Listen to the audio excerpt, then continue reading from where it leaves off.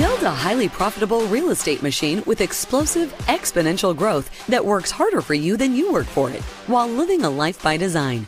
Breakthroughs are all around you, but you don't see them until now.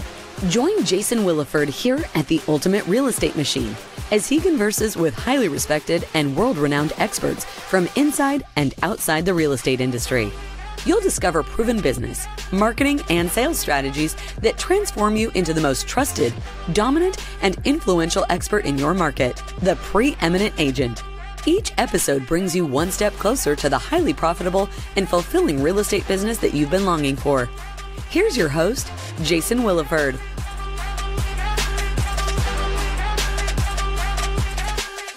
I have a special guest on today. I'm super excited. I have Miss Ann Yach. She's the co-founder of SEAL Team Leaders. It's an organization that shows you how to build leaders within your organization, how to think, how to act, how to lead like an elite SEAL team member.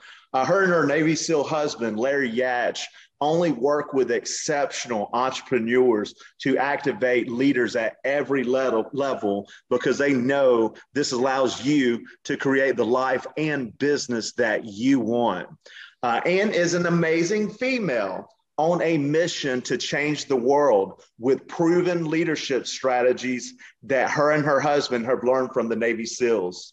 What happens is part of this question going into this, Miss Ann. What happens with a real estate team when the team fights to fight with you versus against you? The team thinks like you. The entire team is motivated and stays motivated. The team has new resources, tools, and systems to increase ownership and discipline. The team has clarity. It identifies what and who does what and who and what do you not do. The team that breaks habits that don't serve the greater vision. The team that builds confidence to have each other's back. The team that learns to implement to full completion. You get on and you stay on the competitive edge together.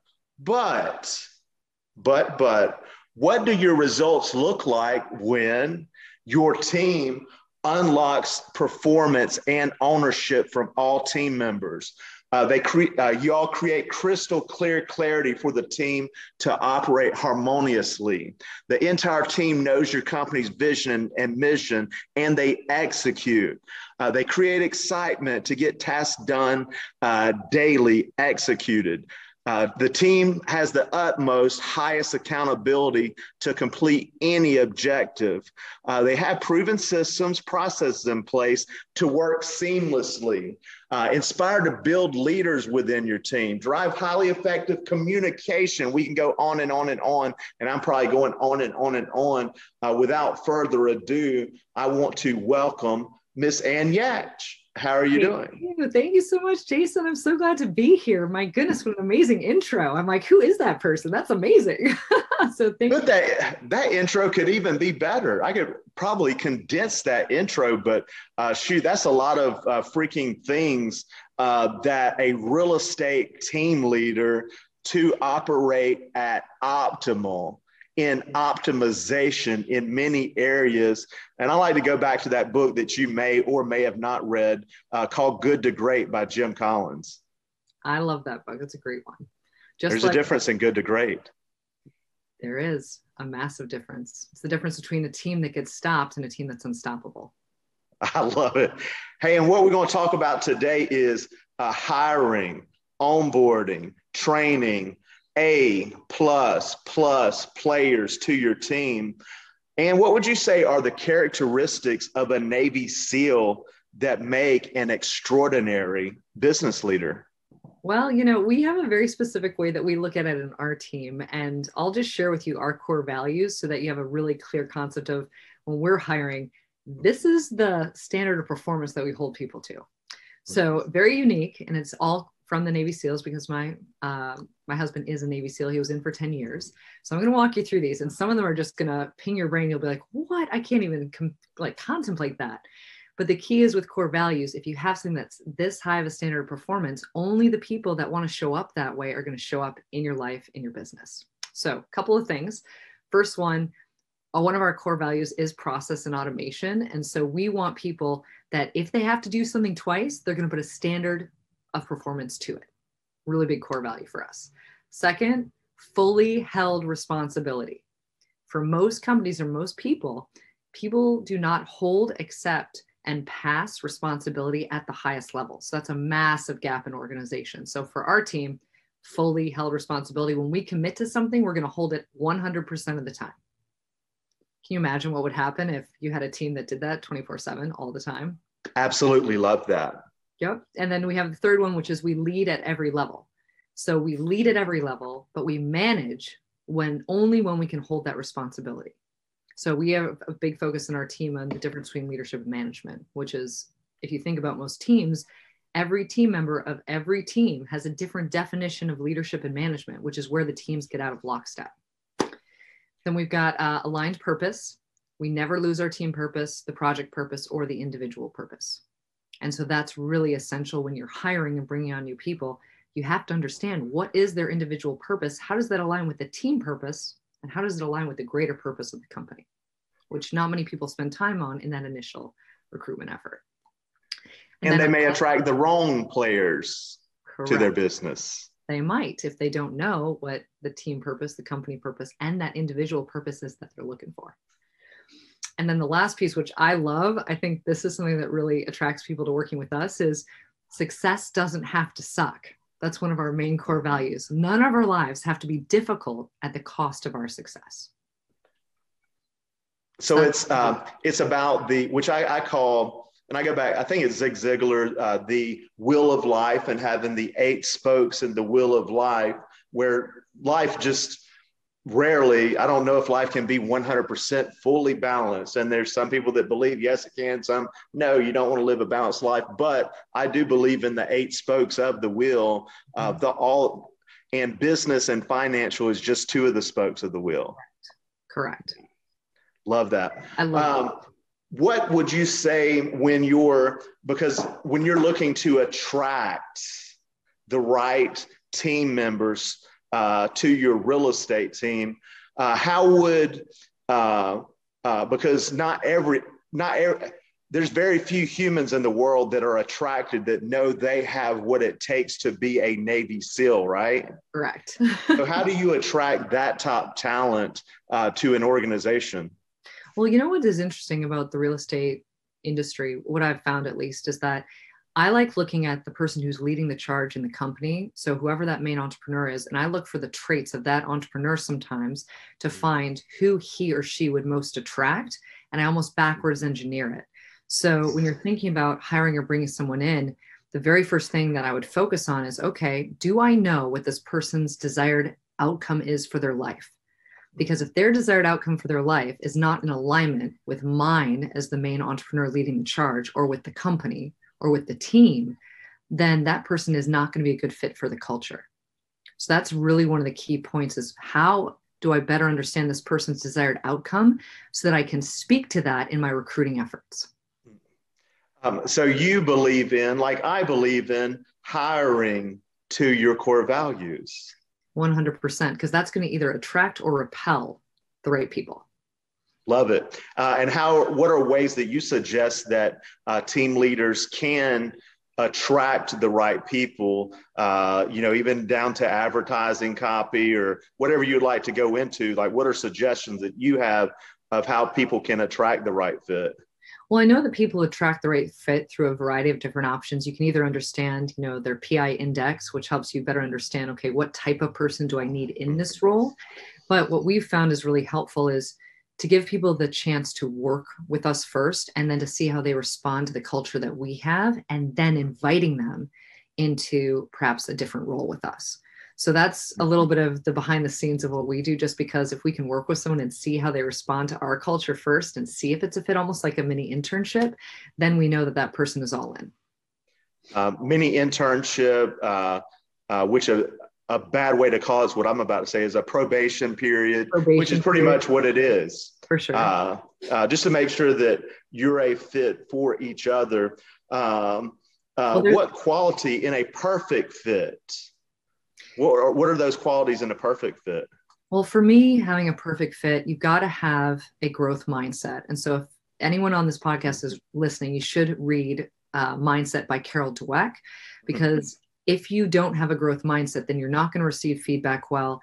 You're not going to work well as a team, on a team, and you're probably going to have extremely high standards of performance for yourself and then expect that of everybody else. And so You're not going to be coachable. You're not going to be coachable, right? So growth mindset is key. So we're always looking for people that can identify, here's where I'm fixed mindset, here's where I'm growth mindset.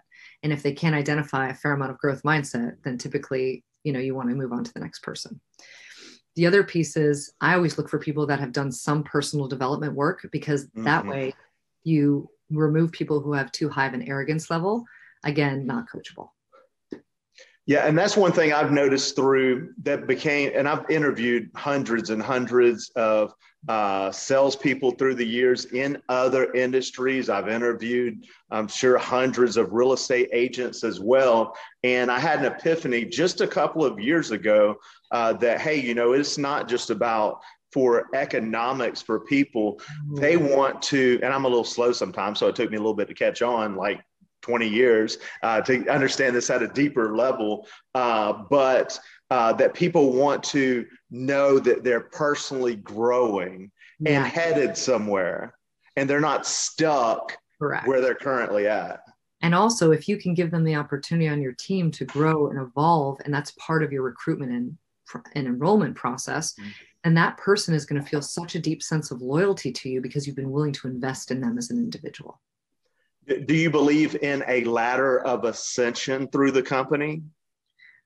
Be more specific. What do you mean? Where people a ladder of ascension being that, hey, you start out like in a beautiful world, in my world, from my team in real estate, a beautiful world would be someone starting out as an inside sales agent and learning, in my opinion, one of the hardest skill sets, which is converting a lead to a face-to-face appointment. So they start out as an ISA, and then they step up the ladder of ascension into a buyer's agent. They learn that buyer side of the business. Then they step up the ladder of ascension. They go into a listing agent, because that's really two totally, completely different sides of the business to be optimum in those skill sets. And then they work up in, they become a sales leader. Then they become a general manager with the company. Then they have opportunities to keep on climbing within the organization. What are your thoughts on that? Like having a ladder, whether people want to stay where they're at or not, having that ladder in place. I mean, I love that concept, especially in real estate, because the more you learn and the more you grow individually, the higher you can move on that ladder. And so from my perspective, having a stepping stone where people can easily see the journey that they can take, understand the skill sets that have to evolve within them as they proceed down that journey. That's such a clear visual, and that really speaks to the internal dynamic of most people, because if they can see there's a journey here, there's upward momentum at all times, and it's dependent on me and my skill set, then you've got a really incredible asset for the company. Love that. Love that. How do you know someone? And I know you got into some of that content when you're talking about who do I want, but also how do you know immediately where someone, that doesn't mean they're bad people, but they may not be a right fit for your team? Usually for me, if I'm interviewing, I can assess pretty quickly because my background, I worked for the Defense Intelligence Agency, and I do a fair amount of observation around people and meet them. Plus I worked in trauma. And so I can sense people's trauma right off the bat. So one of the things that I'm always looking for is what were the lessons that they learned from any either small trauma or big trauma that they experienced in their life, and how did they improve themselves from that experience? I guess it just comes back to the core values. Like, do they match your company's core values? And are they willing to learn and grow? Because that's like, if you have too much arrogance in a role, sometimes like as a sales rep, oh, that's great that they have arrogance because they're going to close more. But I look more for the alignment of the person. Are they congruently who they say they are? Are they showing that in their actions, their emotions, their physicality?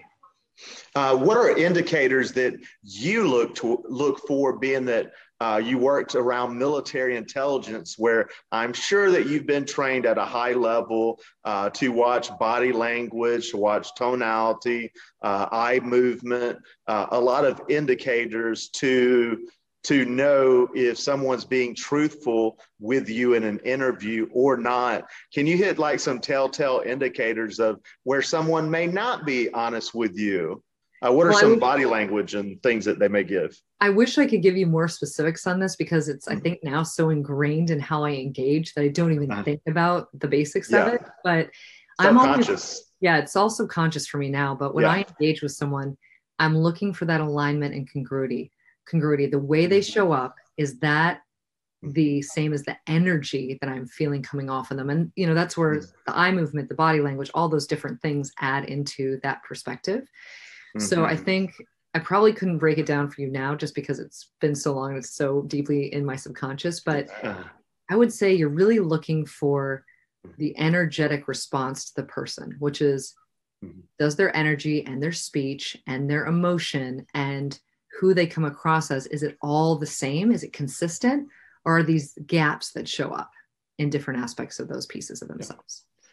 And I believe that all humans, if they want to start somewhere and they're in an interviewing process, we are all going to put on our best game face. Every human is going to do that, which is truth. And I've been told many times during an interview that, hey, I'm going to do X. I'm all in and I'm going to do it without a doubt. I want this bad, but a month later, they're not all in like they said they would be. And a lot of people use a lot of words, right? They use a lot of words to try to communicate with you. I look beyond the words.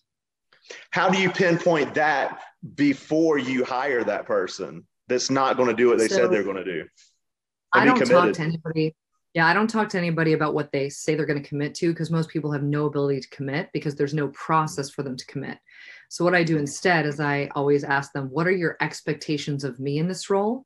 And then I share, here are my expectations of you. And if they're not syncing up, then I know for AT, this person is not going to be a good fit, because someone has to be able to accept and receive expectations. And they must have spent some time thinking about what they need to be at their best in any role. And if they haven't spent that time, then you know it's not going to be a self-aware enough person to hire.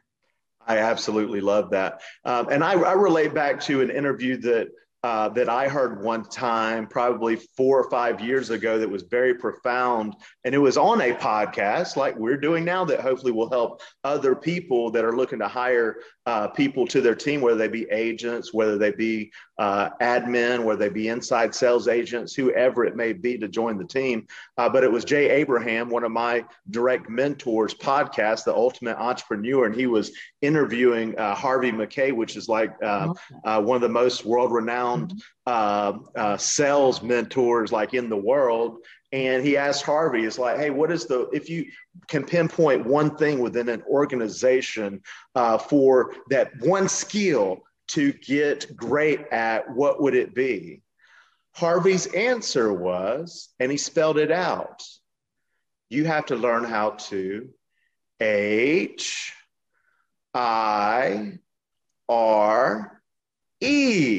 hire, where Harvey goes deep into detail on that episode and talks about that. Hey, I want to date them for a while to make sure that I have the right fit. If I could do an autopsy of their brain and get into their brain and know exactly how they think. I want to go back to their childhood. I want to go all through there to make sure that I have the right hire.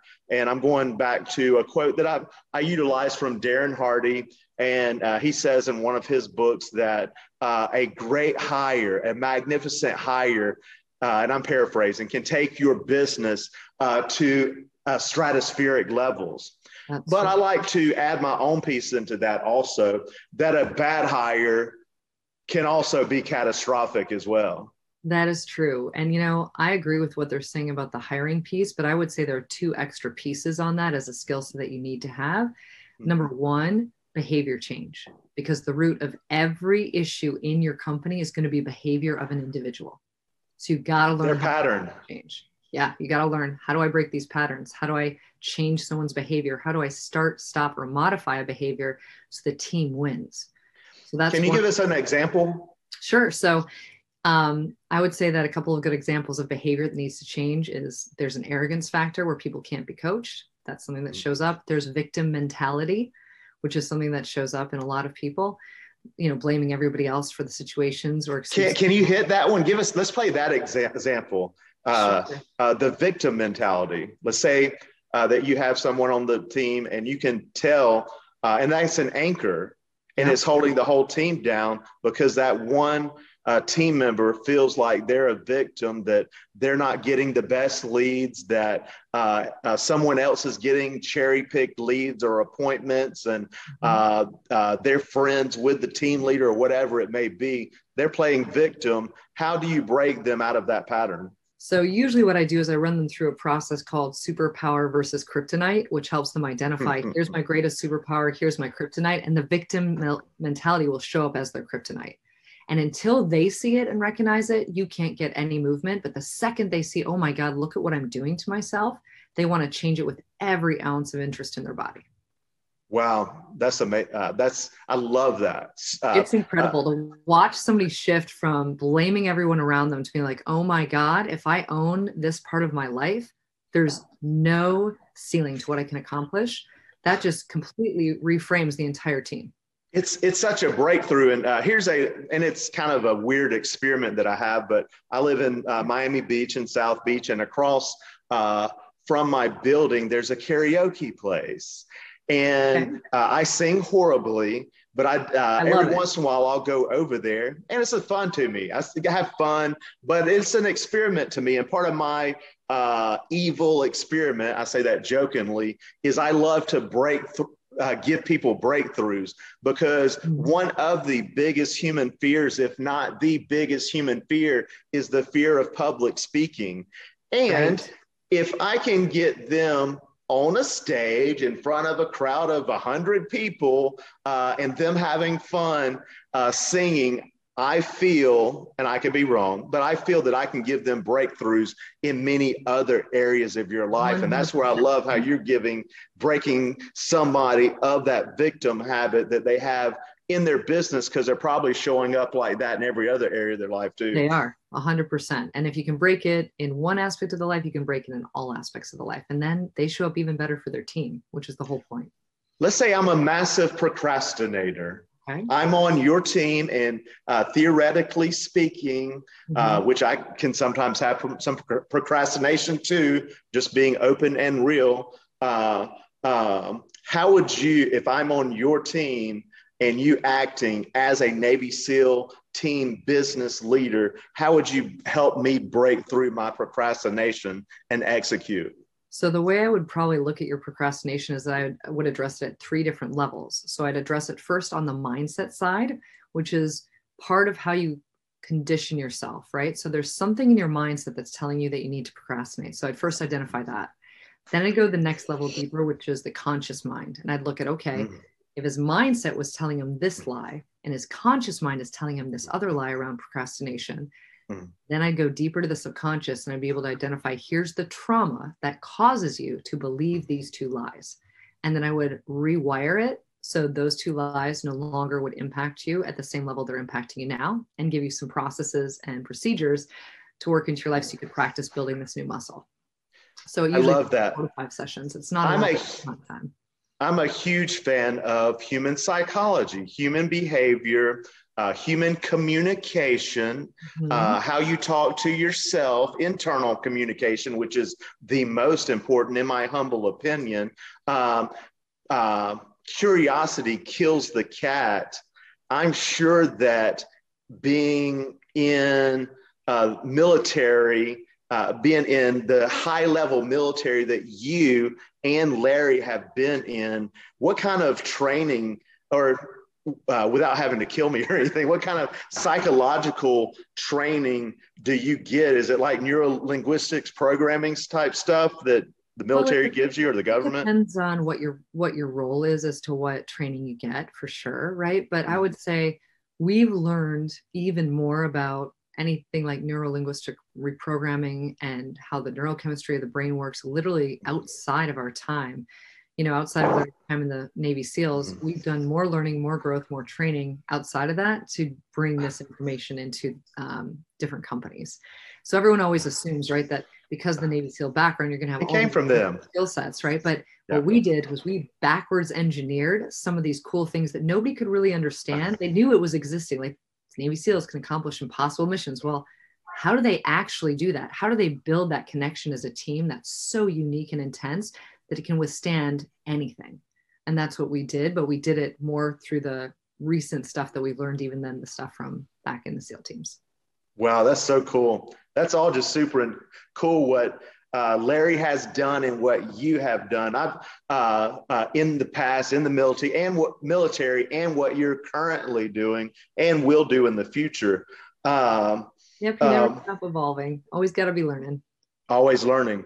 Yeah. What do you feel now that we've hired the right fit? Right. It would be like, what would not be right? And here's my view on even the interviewing process, and then we'll move forward, is that when I am interviewing, I've learned that, hey, it's not about me. It's about that other person that's on the other side of that table.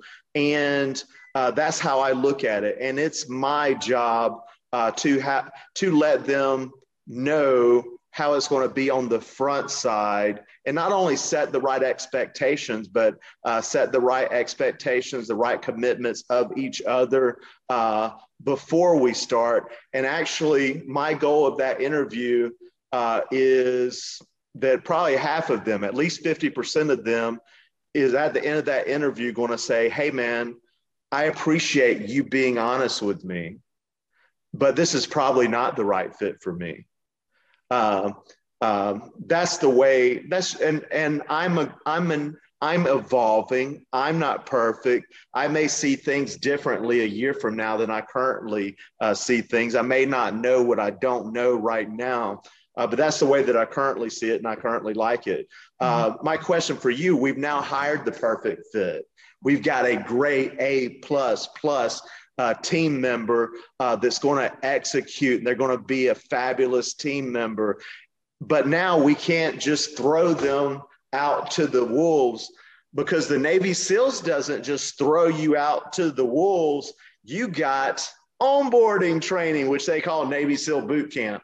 So what's your take on that in onboarding people properly within an organization? Well, we probably do it a little bit differently, right? Because from our perspective, the most important piece is the hiring and the onboarding. And so we tend to have every person on our team get to spend time with a new hire before they're even hired. Because we want the assessment of all the different levels, because we have a lot of amazing coaches and psychological experts on our team. So we will run them through that process.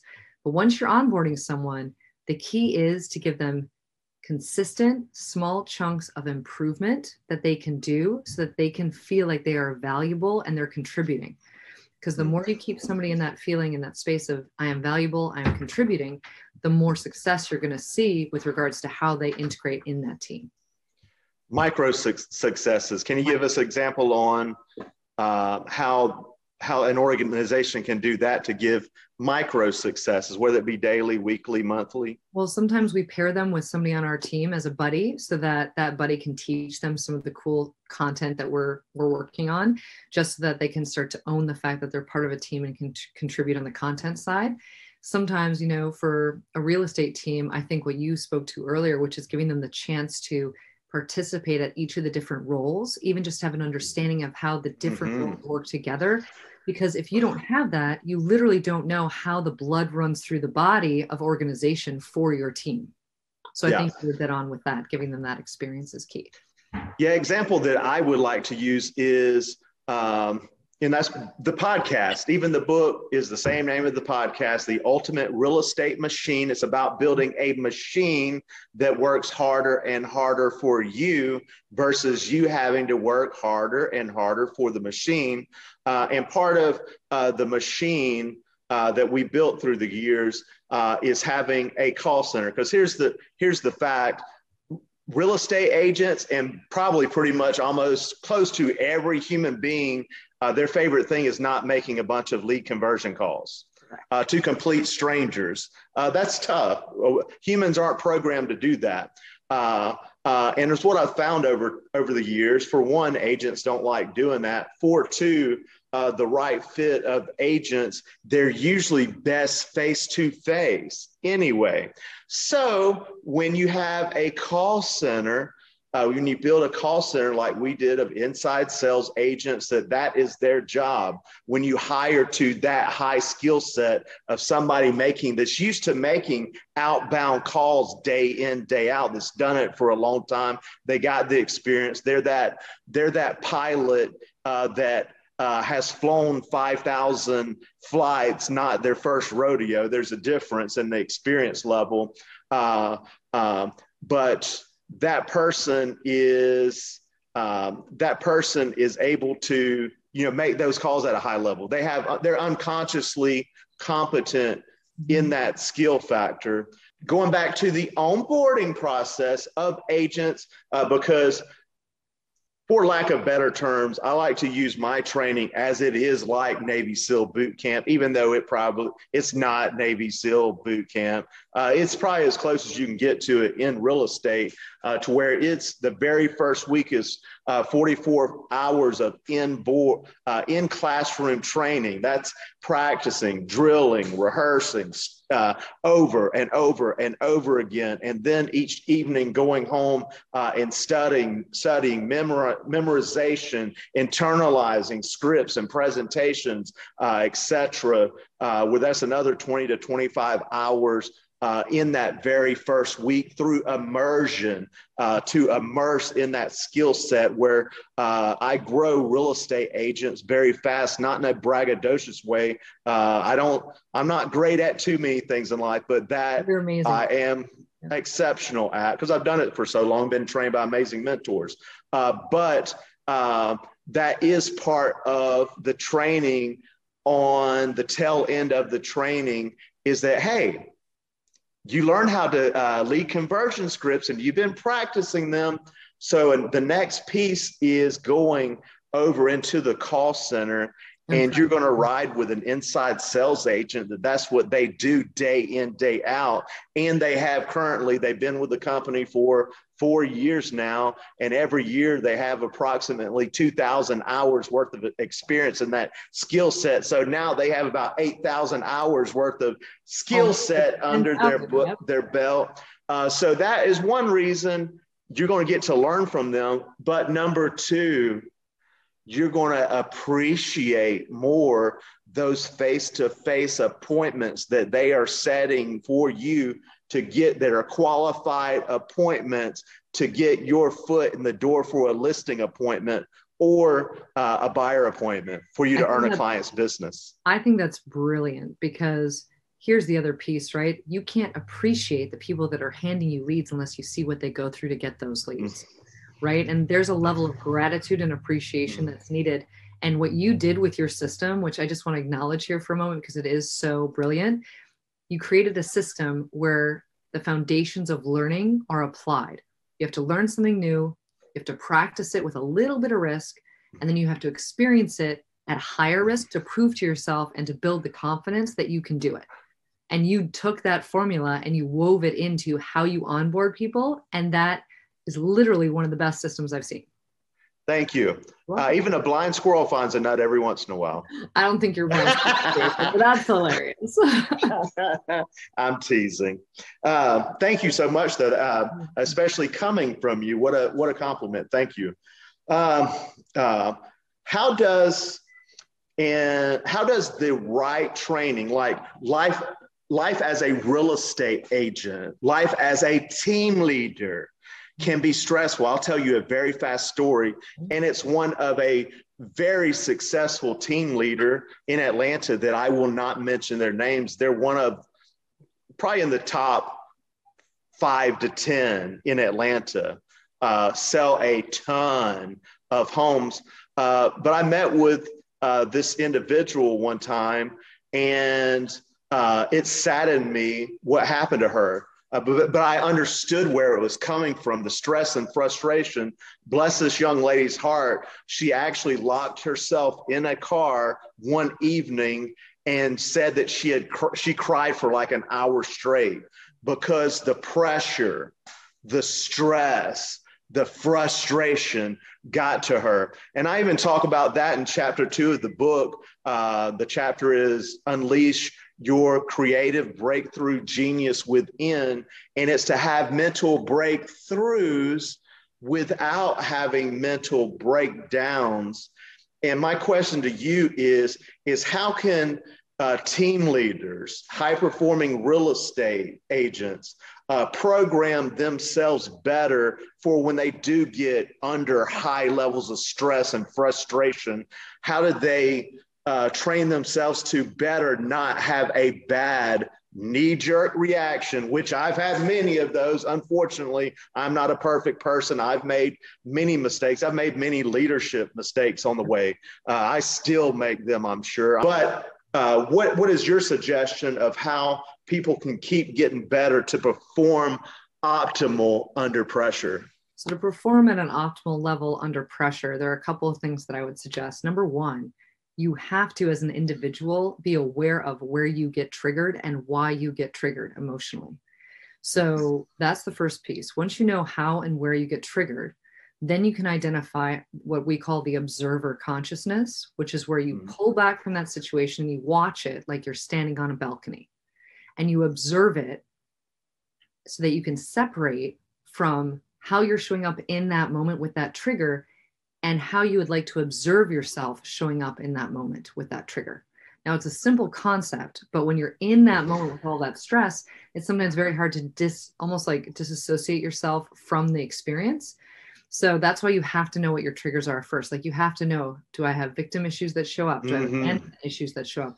Do I have issues with people when they're more aggressive towards me? How do I want to handle that? So there's a lot of introspection that's required to avoid those breakdowns. The human mind is amazing. And there's so many layers that even, it's just so fascinating to me because there's so many layers that go back to childhood. And I do know how to at a kindergarten level. I'm not a master hypnotist, but I have learned through high level neurolinguistics programming, training, and human communication, human behavior, approximately over $60,000 worth of just that training in the past 2.5 years or whatnot. Because why did I get that training? Because I always want to get better. And I had some rough times growing up, which a lot of people have. So part of it was fascination, but part of it is I know my internal thinking is where it all starts. I think there's a fallacy in psychology, and the fallacy that's used is that psychology is 80% of your success. I think it's close to, if not 100%. I would say that's accurate. And that's why it always makes me laugh when people are like, oh, no, I don't have a coach, but I want to be a high performer. I'm like, what do you think the highest performers in the world have? The Olympians, they all have coaches because they know that 99.9% of their gain or their skill is based on what's up here. Hey, I know you're a super busy lady and I know we're running out of time, but you just hit on something that I think we can end with today, because I know there's a shortcut to success. There is. And I feel that the shortcut to success, where you don't have to take every single step to the top, that's a fallacy too, because you can take the elevator to the top. You can take the escalator to the top. You don't have to, you can skip steps. And here's how you do it is through a powerful mentor that's been there and done what there have been to where you're wanting to go. They've have all the hard lessons learned. They've been through all the bad experiences. They've been through the mistakes. One of the mistakes that I made, I have a marketing campaign, radio, just from one radio station, generated over $6 million worth of gross commission. But here's a secret. I have another little story where I lost us about $120,000 in about 3 months too. Okay. But I learned through that lesson the hard way of things to do and things not to do that I'm able to help others with. What are your thoughts on that? Having a great mentor. I think that you've got to have a great mentor, number one, who's created in their life exactly the life that you most want to create, whether it's on the business front, the personal front, or the family front. And then I would also say, just like a mentor, you also need a coach, unless the mentor has a very specific system to get you there. And some mentors do, some mentors don't. So I like the concept of having a mentor to get you where you need to go in business and a coach to get you where you need to be personally to get you where you need to go in business. That's what I've seen as a good combination. But if you've got a mentor who's also a coach, winning, you've got a pretty great system. What is your definition? What's the difference to you, a coach and a mentor? So I can only go off of what I've experienced on both of the sides. Typically, a coach is someone who has the knowledge, the deep-seated knowledge in neuro-linguistic reprogramming, mindset, behavior change, conscious versus subconscious reprogramming. The coach has got to have all those skill sets to help reprogram the lies that are living in your body that are trying to control you. The mentor has to be the person who's achieved the level of success that you want to achieve in business and has systems and processes to get you there, if that makes sense. And when you have the ultimate mentor, the masterful mentor, the guru, is when you have both. Usually it is, yes. It's in my book. It's in one of the chapters, and it came from Jay Abraham. It's the 4 steps to greatness. Love that. And that's step number 4. And it even goes into it in that chapter, like what are the differences in a coach, in a mentor. But you nailed it. I love it. Miss Ann, is there anything that you would like to close with? How do people get in touch with you? Sure. Well, because it's such a supportive group here, I do a lot of work in the real estate space. And if anyone's ever watched the movie or the TV show Billions, there's that amazing peak performance coach that works with all those high-level private equity guys and gals. That's what people have always referenced me as. So if there is something on your team, behavior change that you want to change, or if you want just to up-level your performance to an even higher level, that's where you can reach out to me directly. And I will make sure that you connect with me personally. So it was just through my email, Annie, ANNIE, @SEALTeamLeaders.com. Miss Annie, I'll be seeing you very soon. Are you, yes, what, in about a week or so? Yes, sir. Awesome. Well, hey, I really do appreciate you. Appreciate your friendship. And anything I can help you with, please let me know, okay? Well, thank you so much, Jason. I'm so thankful to be here, and I hope everybody took a lot of value out of this. And I thank you for putting it together. You're amazing. Thank you so much. It was amazing. Thank you. Thank you so much. That's it for this episode of The Ultimate Real Estate Machine. May your real estate machine be extremely rewarding, fulfilling, and life-changing for you and all the people that you impact. Claim those skyrocketing results that you demand from your real estate business. Subscribe to the show for more content like this at ultimaterealestatemachine.thepodcast.com. And don't forget to leave a positive rating. Thank you for joining us. See you on the next episode.